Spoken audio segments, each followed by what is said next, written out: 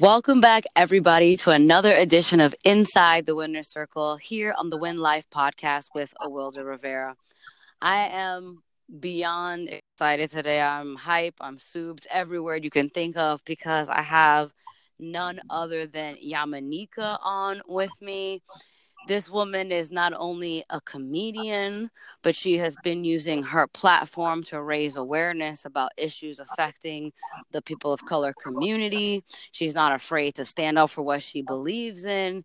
And let me tell you, for raw, hilarious comedy, she is one of a kind. There's not a lot of women out there doing what she's doing. She's had a Comedy Central special. She's featured on The Degenerates on Netflix. She's been on Lights Out with David Spade, and her sheet goes on and on. Star of Funny Girls.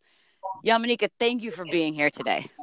Oh wow, thank you so much for having me. It's a pleasure to be here. I'm looking at your profile picture and you're doing a yoga pose that I think I'm at least 7 years away from. Well, I'm so excited to have you on today. A lot of people, if they're one of your 50,000 social media followers, know you for your comedy. They know that you're outspoken. But, I wanted to bring you on here today to talk a little bit more about your story, your journey, speak about the way that you're using your platform, because again, not a lot of people are doing it. And even in the last couple months, you've even stood up to other people in your industry, in a way that hasn't really been seen before. So I'm just so excited to talk to you about all these things. Let me just slow myself down and let's just start with sort of, comedy, where you are now, what it's like being in the industry as the industry is changing as a woman of color. Yeah, I mean, the industry is changing for a number of reasons. It's changing because of COVID right now, and there's a lot of adjustments that are happening. And, just because of that, it means I'm super duper busy. We're constantly trying to figure out like what we can, what shows are viable, what content is viable and relevant in this time. And you have to consider also people's emotions.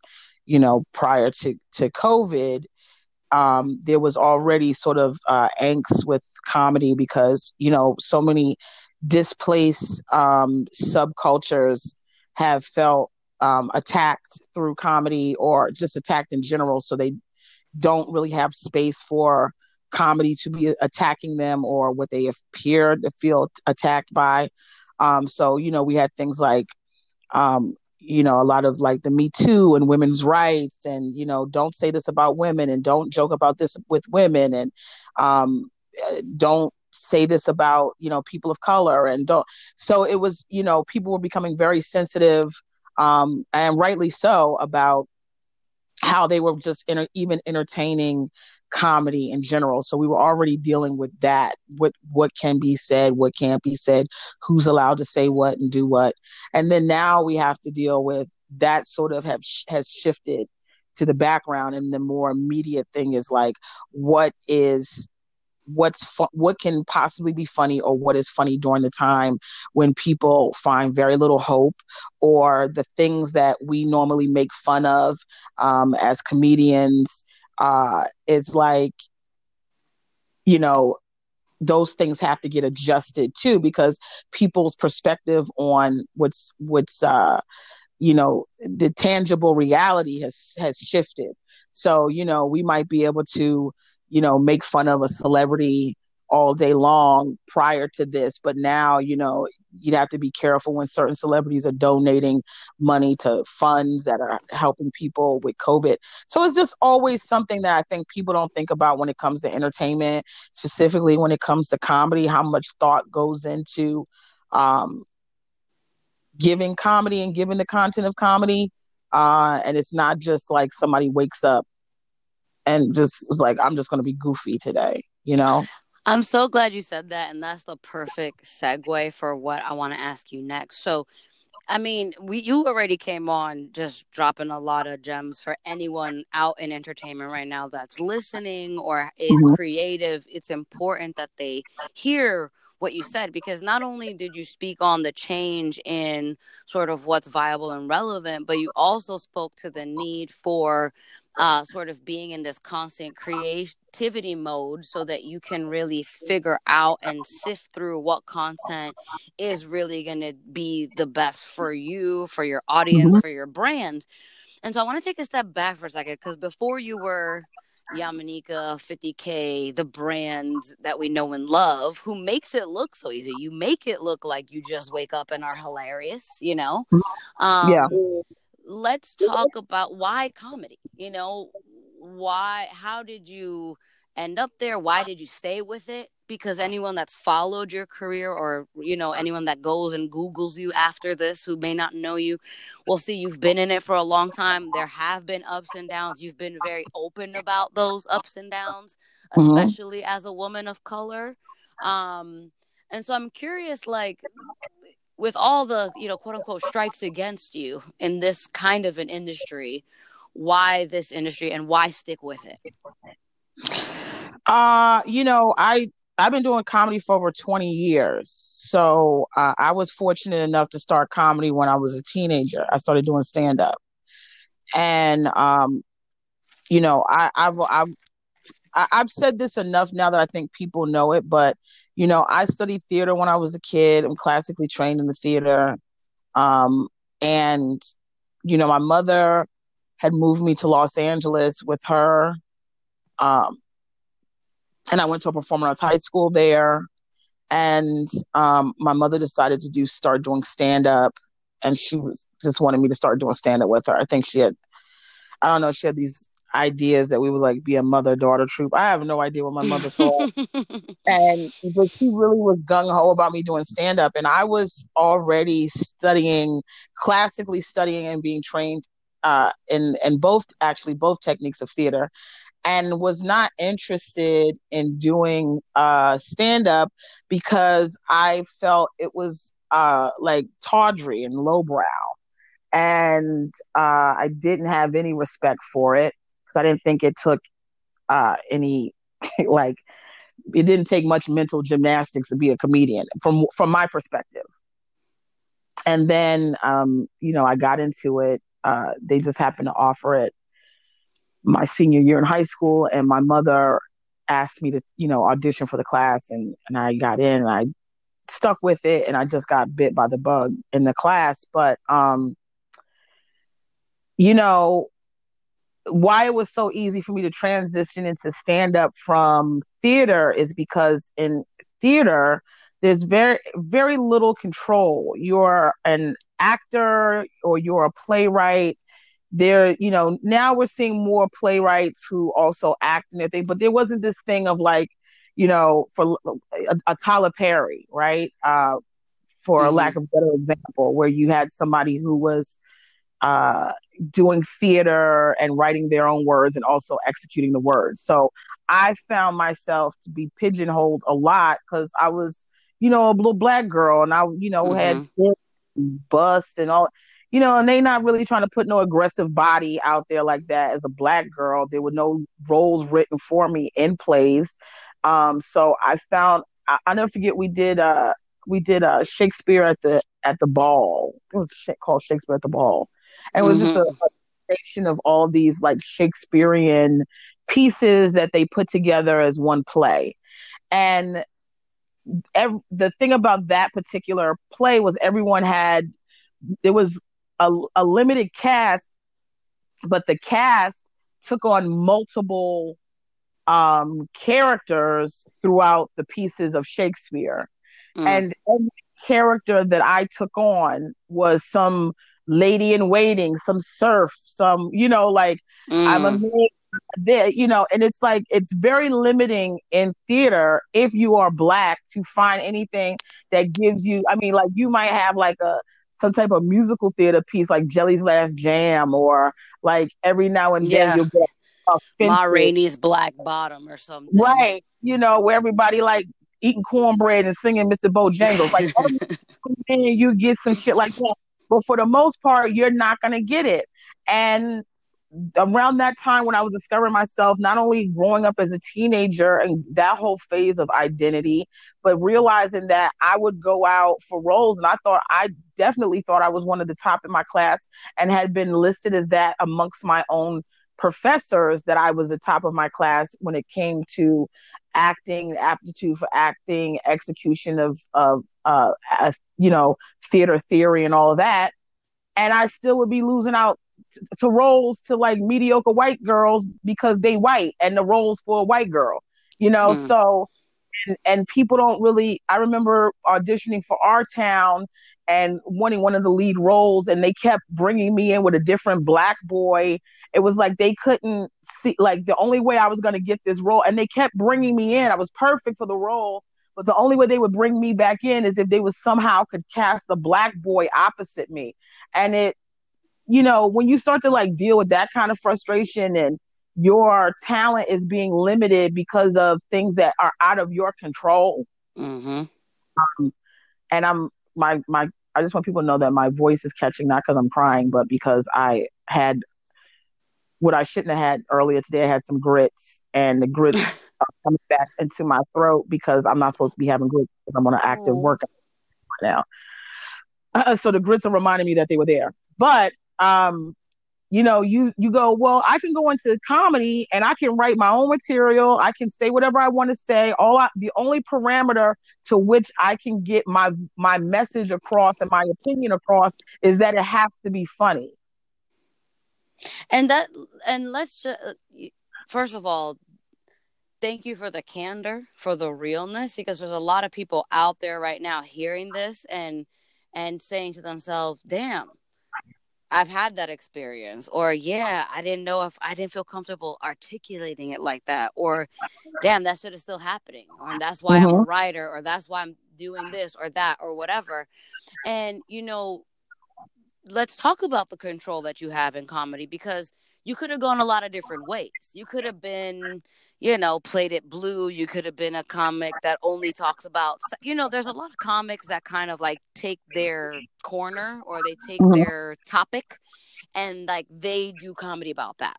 But you chose to do comedy not just about your experience as a woman, or being black, or being a black woman, or being a black woman comic, or being a black woman comic in relationships, but you also chose to speak on other comics, which is not widely done. You also chose to speak on social issues. You also chose to speak on current events. And you also chose to speak on it in a way that is not just like, this is my opinion, but calling others to action.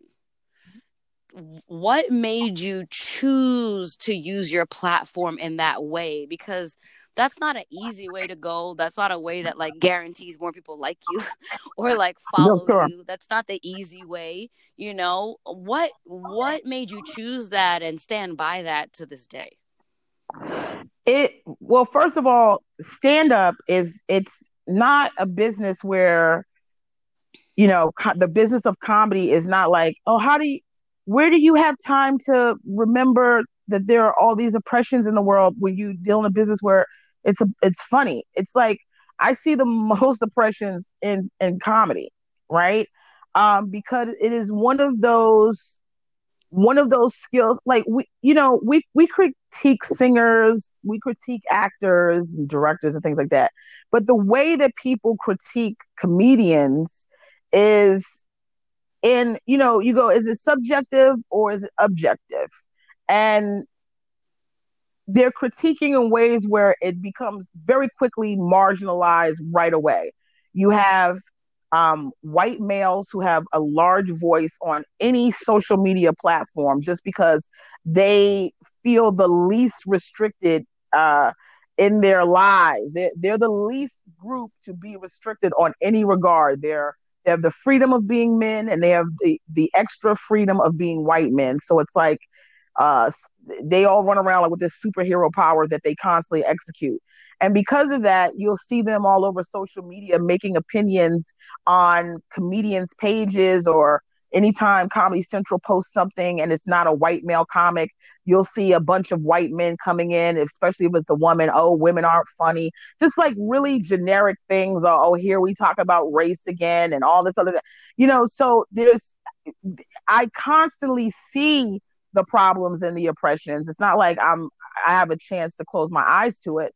And because I see it, I know other comedians see it. And the fact that some of them can still try to stay in a bubble or put themselves in a bubble is very problematic. Now, I will say this: to speak about race issues and things like that is, and I always know that when I'm going to say it, when I say stuff like this, I'm going to eventually run into the people, and then I'm going to have a problem. And I've had this in the past where I've said stuff and I've run into those people, and I know this beforehand or afterhand. So I never make it a personal thing about the person. I always just take people's words and I present to you what they've said and why they're saying it or why it's problematic. So when you have celebrity comedians who are of color, and we're in the midst of police brutality, and we are seeing disproportionate amounts of content on social media where Black people, largely Black men, but also, let's not forget, say her name, Black women as well, being harassed, attacked, murdered for our enjoyment, because now it's becoming tragedy porn. And at the end of the day, there's no resolution. We just watched this man get gunned down by two hillbillies in Georgia. What happened to them? Right? What happens to the cops that killed Breonna Taylor a couple weeks ago? And nobody said anything to that. What happened to the cop that killed Tamir Rice? What happened to the cops that killed Eric Gardner? What happened to the cops that murdered Sandra Bland and then act like she committed suicide? Like what? And Philando Castile and the rest.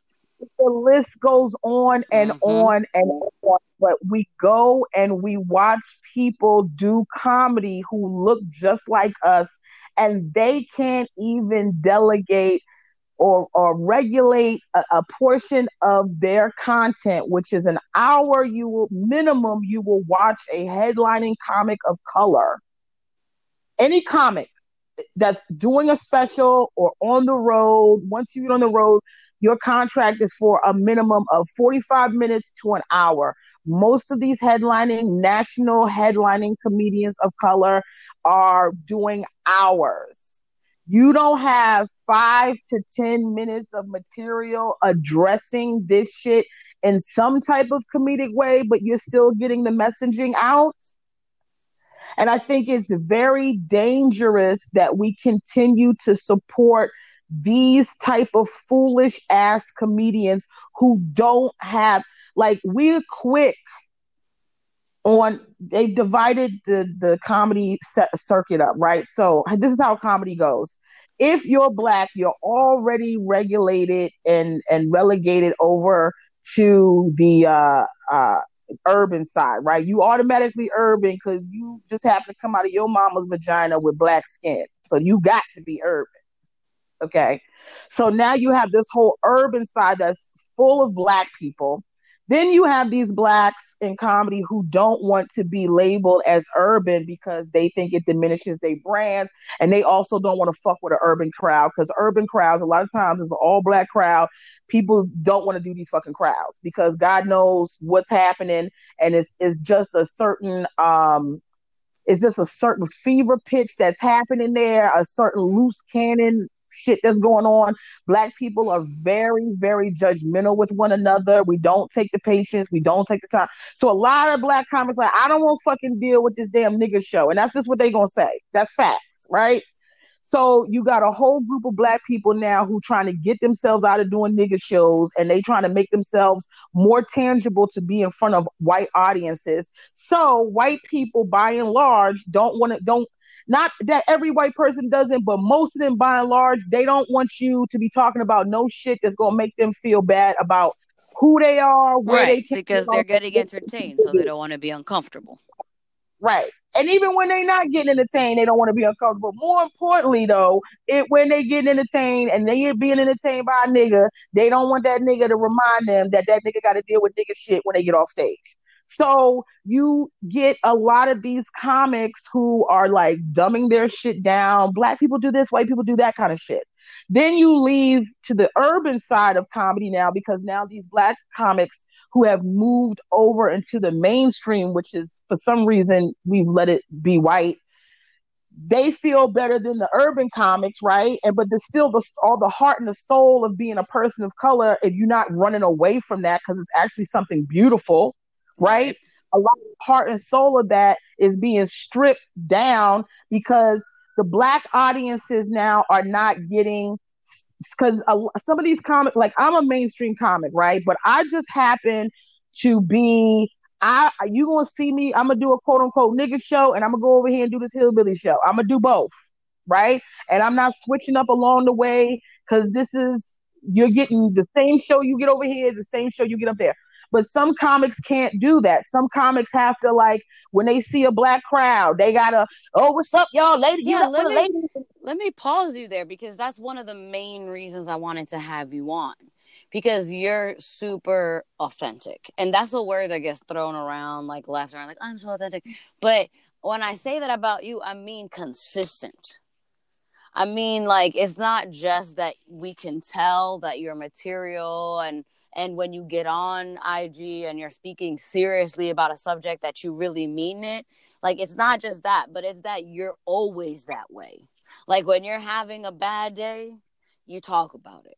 When you're having a great day, you talk about it. It's not so much that you let everybody into your whole life because it's not everybody's business, but it's that Mhm. you're authentic in that you share your truth consistently in such a way that allows us to know, that allows anyone that interacts with your message or brand, your comedy, that like you're not valuing anyone over anyone else. Like what you see is what you get, no matter who you are.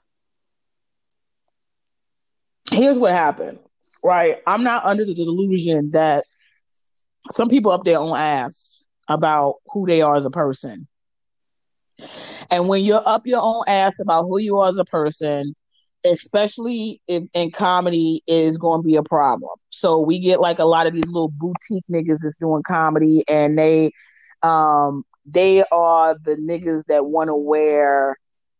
They want to get on so they can floss and flash and the whole shit and stunt in front. And it's like I'm trying to explain it in a way that everybody can really get it because sometimes I've talked about this and I've known this for so long it's really shortcut to me. It's a shortcut conversation, but it really can be a shortcut. Like in comedy, there's a hierarchy. And so you got the veterans in comedy who've been doing comedy for 20 something plus years. They rocking shows. They're pros. And everyone should come into comedy, or the way that I did, you come into comedy with a level of respect. And you go, like when I started, a lot of people who are my peers, we had a certain level of respect for comedians that were above us. And we knew that it took time to get to that. And the only way we were going to get to that was time, practice, consistency, and pushing the envelope. And that means you got to go on stage. You probably gonna fail, and then you got to go on and figure out why you failed, what failed, and then fix it, and then go back on stage so that eventually you're moving up the ladder towards being an OG in comedy, but you're also getting the respect of the comics as well because you're really becoming a student and now a teacher of the craft. So we Yes, took our and wait, right there, Yamanika, I want them to run that part back that you just said and re-listen to it before they go on to the next part. Because whether you're a comedian, an entrepreneur, working for somebody else, or a freaking dog groomer, What Yamanika just said is so important in your personal success journey. Come into the path with respect, knowing that you're going to have to put in the work to figure out what's working and what isn't working. You're going to have to refine and perfect your craft if you want to be the best. And you got to recognize who's already in the industry, whether you're making widgets or, apps that is doing it better than you, and you learn from them and you respect them. You don't come in thinking, you're the whiz kid on the block, because there is institutional knowledge, there is experiential knowledge that you don't have. And it's important, yes. And I'm sorry, I'm saying, and you're right, and it's important because that's the only way you can grow with your audience, right? Because we see a lot of this flash in the pan. They get just enough to get going for right now, and then they can't grow because their audience is not going to stay 20 years old and dumb, or their audience ain't going to stay 32 and ignorant, or their audience is growing and things are happening. And so I see a lot of because already in comedy, you got people who comedy is made up of, like, a lot of dregs of society, right? People who've either been bullied, feel like it's a lot of underdogs in comedy. So they've learned to develop a quick wit to protect themselves emotionally against whatever bullying or bullshit they done had to deal with as children or adults or awkward people, in general. And then they take that, and coming into that, you got to try to have some humility with a group of people who are probably coming in like with this over grandiose sense of self, because they've told themselves, oh, I can kill anybody with humor. I'm a fast talker. I'm a blah, blah, blah. And then there's no respect, right? So then I see these kids come in, and because it is easy now with social media for anybody to really garner a fan base if you're saying some of the dumbest, quickest shit people can process. I'm not at that place where I'm processing some dumb shit. So the 50,000 people that I have that following me, like, it probably could have been double that for the amount of people I lose every time I say something that's conscious. So, we come in, we had the respect, and then you built on the craft, and then you were able to execute, because now it's not like when people go, oh my God, you're so great. And how did you, and I go, oh, because I started at the bottom. Yeah, you've put in the work. And that's, right. That's really, to boil it all down for people that are like, well, okay, what, it's because Yamanika is an example of someone who started with a love for a craft, with a love for acting, with a love for performing and entertaining, and then was able to take control of how she wanted to share that with the world.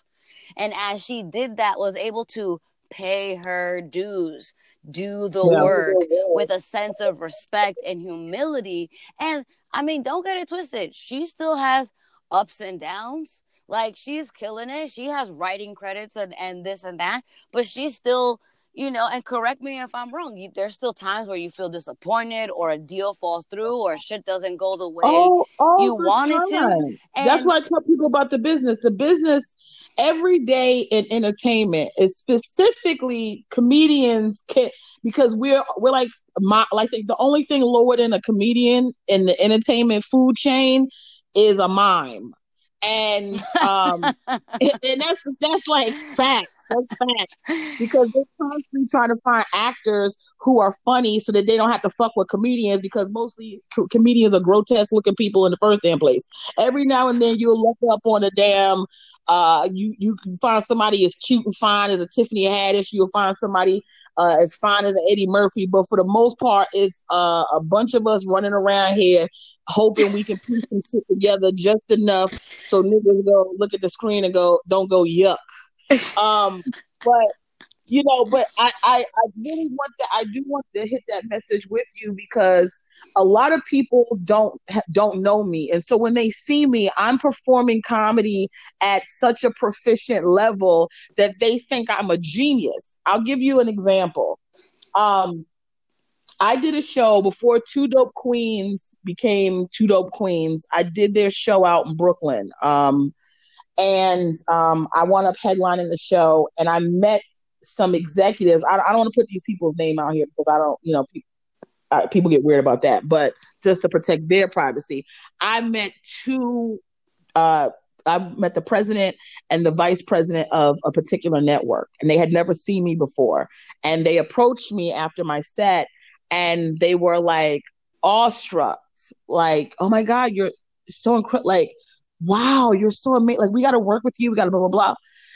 Like you just started comedy. I was like, no, I've been doing comedy for 15 years, and I'm never going to be the person to be like, because I know comics who do that, who act like they just started doing comedy yesterday so everybody can think they're a genius.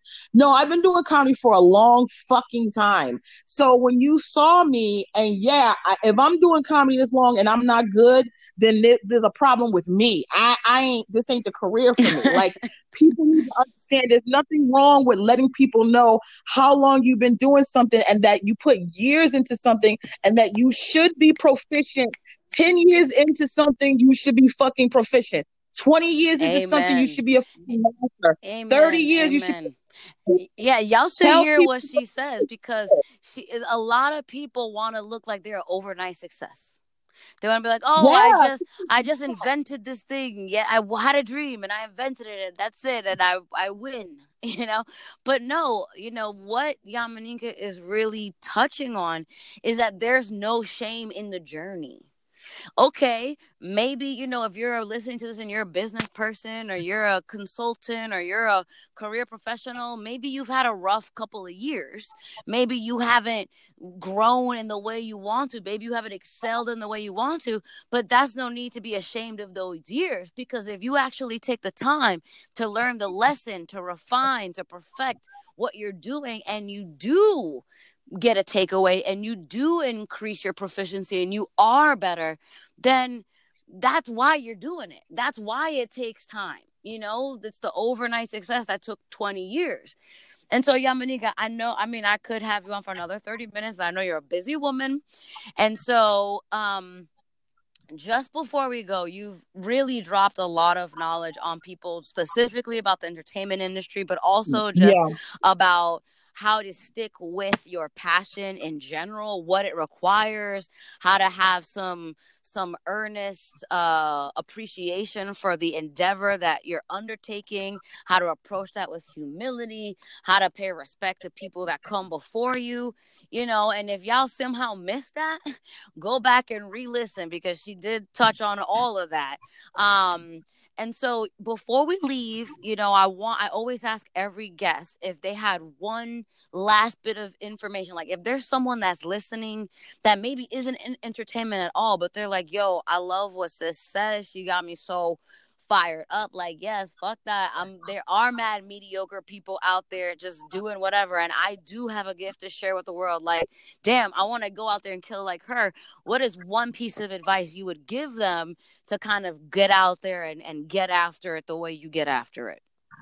Well, let me just say this quickly, if you don't mind, and I want to answer that too. Is that I know I definitely should come back on, because we opened up a lot of topics that I didn't necessarily close or finish, because there are a lot of points to anybody who wants to be in the business of entertainment. And I'm talking about it as somebody who's been in the business. I've been doing stand-up for 21 years now, but I've been in the business of entertainment and having to understand what networks and television and movies and writing and all that stuff is about for 6 years. So I've had to really catch up. And I had experiences with that through my mother, because she was in entertainment. But for me personally, as a business person, there's so much information that you need to pay attention, and you have to have humility. That's the only thing I would really say, because when people call me now and they ask me questions about how they should maneuver and deals and things like that, they call me because there's a level of proficiency that I have because I never go in pretending like I know something. I take the time to stop and ask people when if I'm having a pitch meeting and somebody says something I don't understand, I'm asking them what that means or to explain to me, what they mean by that, what they want from me, any of this lingo or I'm starting to pick up how people use things in a sentence. I think humility is very, very key because a lot of people don't learn the business of whatever industry they're trying to get in. They just trying to get into it and just jump in with both feet. And somewhere along the line, we sort of having these messagings where it would be like, no, if you got a dream, you just jump in there, you go and do it. And while you should have the attitude and the spirit of somebody who's ready to go and win, you got to take your time to understand what you're getting in so that you can sustain and win, not just jump in with no information. So it is definitely, I tell people this all the time. One of the biggest lessons I learned right away and why I say execute humility is you never know when you're in an industry who you're around that can help you move in a way that you want to move, because it's been my experience that the most subtle people in the room are the people that can make or break your career. And those are the people that I have been fortunate enough to encounter and have been humble enough to count some of them even as friends. And they've really opened doors for me. There's been a lot of people in my career that have opened doors, who have seen the struggles that I've gone through, see that the purity of my heart is not, I'm not here posting all this stuff and trying to be controversial. I'm just trying to make sure that everybody is having a good life and everybody is having good times when they walk outside their door, and nobody's being treated unfairly. So there are people who have said they want to get behind that and have helped me get into some of the places that I've never would have thought I would have been able to get into. So yeah, humility is really key. Girl, I mean, literally, we're not on video right now, but my arm hairs are standing up because there's so much that, again, you just said that anyone listening, not just in entertainment, in any industry, maintaining a student's mind, not just jumping in and going crazy, but having the mind that you're willing to do whatever it takes, but really, as you said, making sure that you're trying to sustain and win. Man, that right there, sustain and win, I wrote it in big letters and circled it because that's really, you are such an example of that. You talked about the humility, and ultimately, you just mentioned your why. And what I always tell people, especially, I wrote it in my book, Success Math. When you know in your heart what it is that you want for yourself, for your life, and you're crystal clear on that. And as you said, it was making sure everyone's having a good day, making sure people are enjoying themselves and basically loving each other, right? Yeah. And that's guiding what you're doing from a place of humility. No wonder you've been in the industry 20 years. No wonder in the last 6 years you've been in the entertainment industry. And I'm sure there's even more places that we're going to see you go from here. And I absolutely want to have you back on when and if your schedule permits.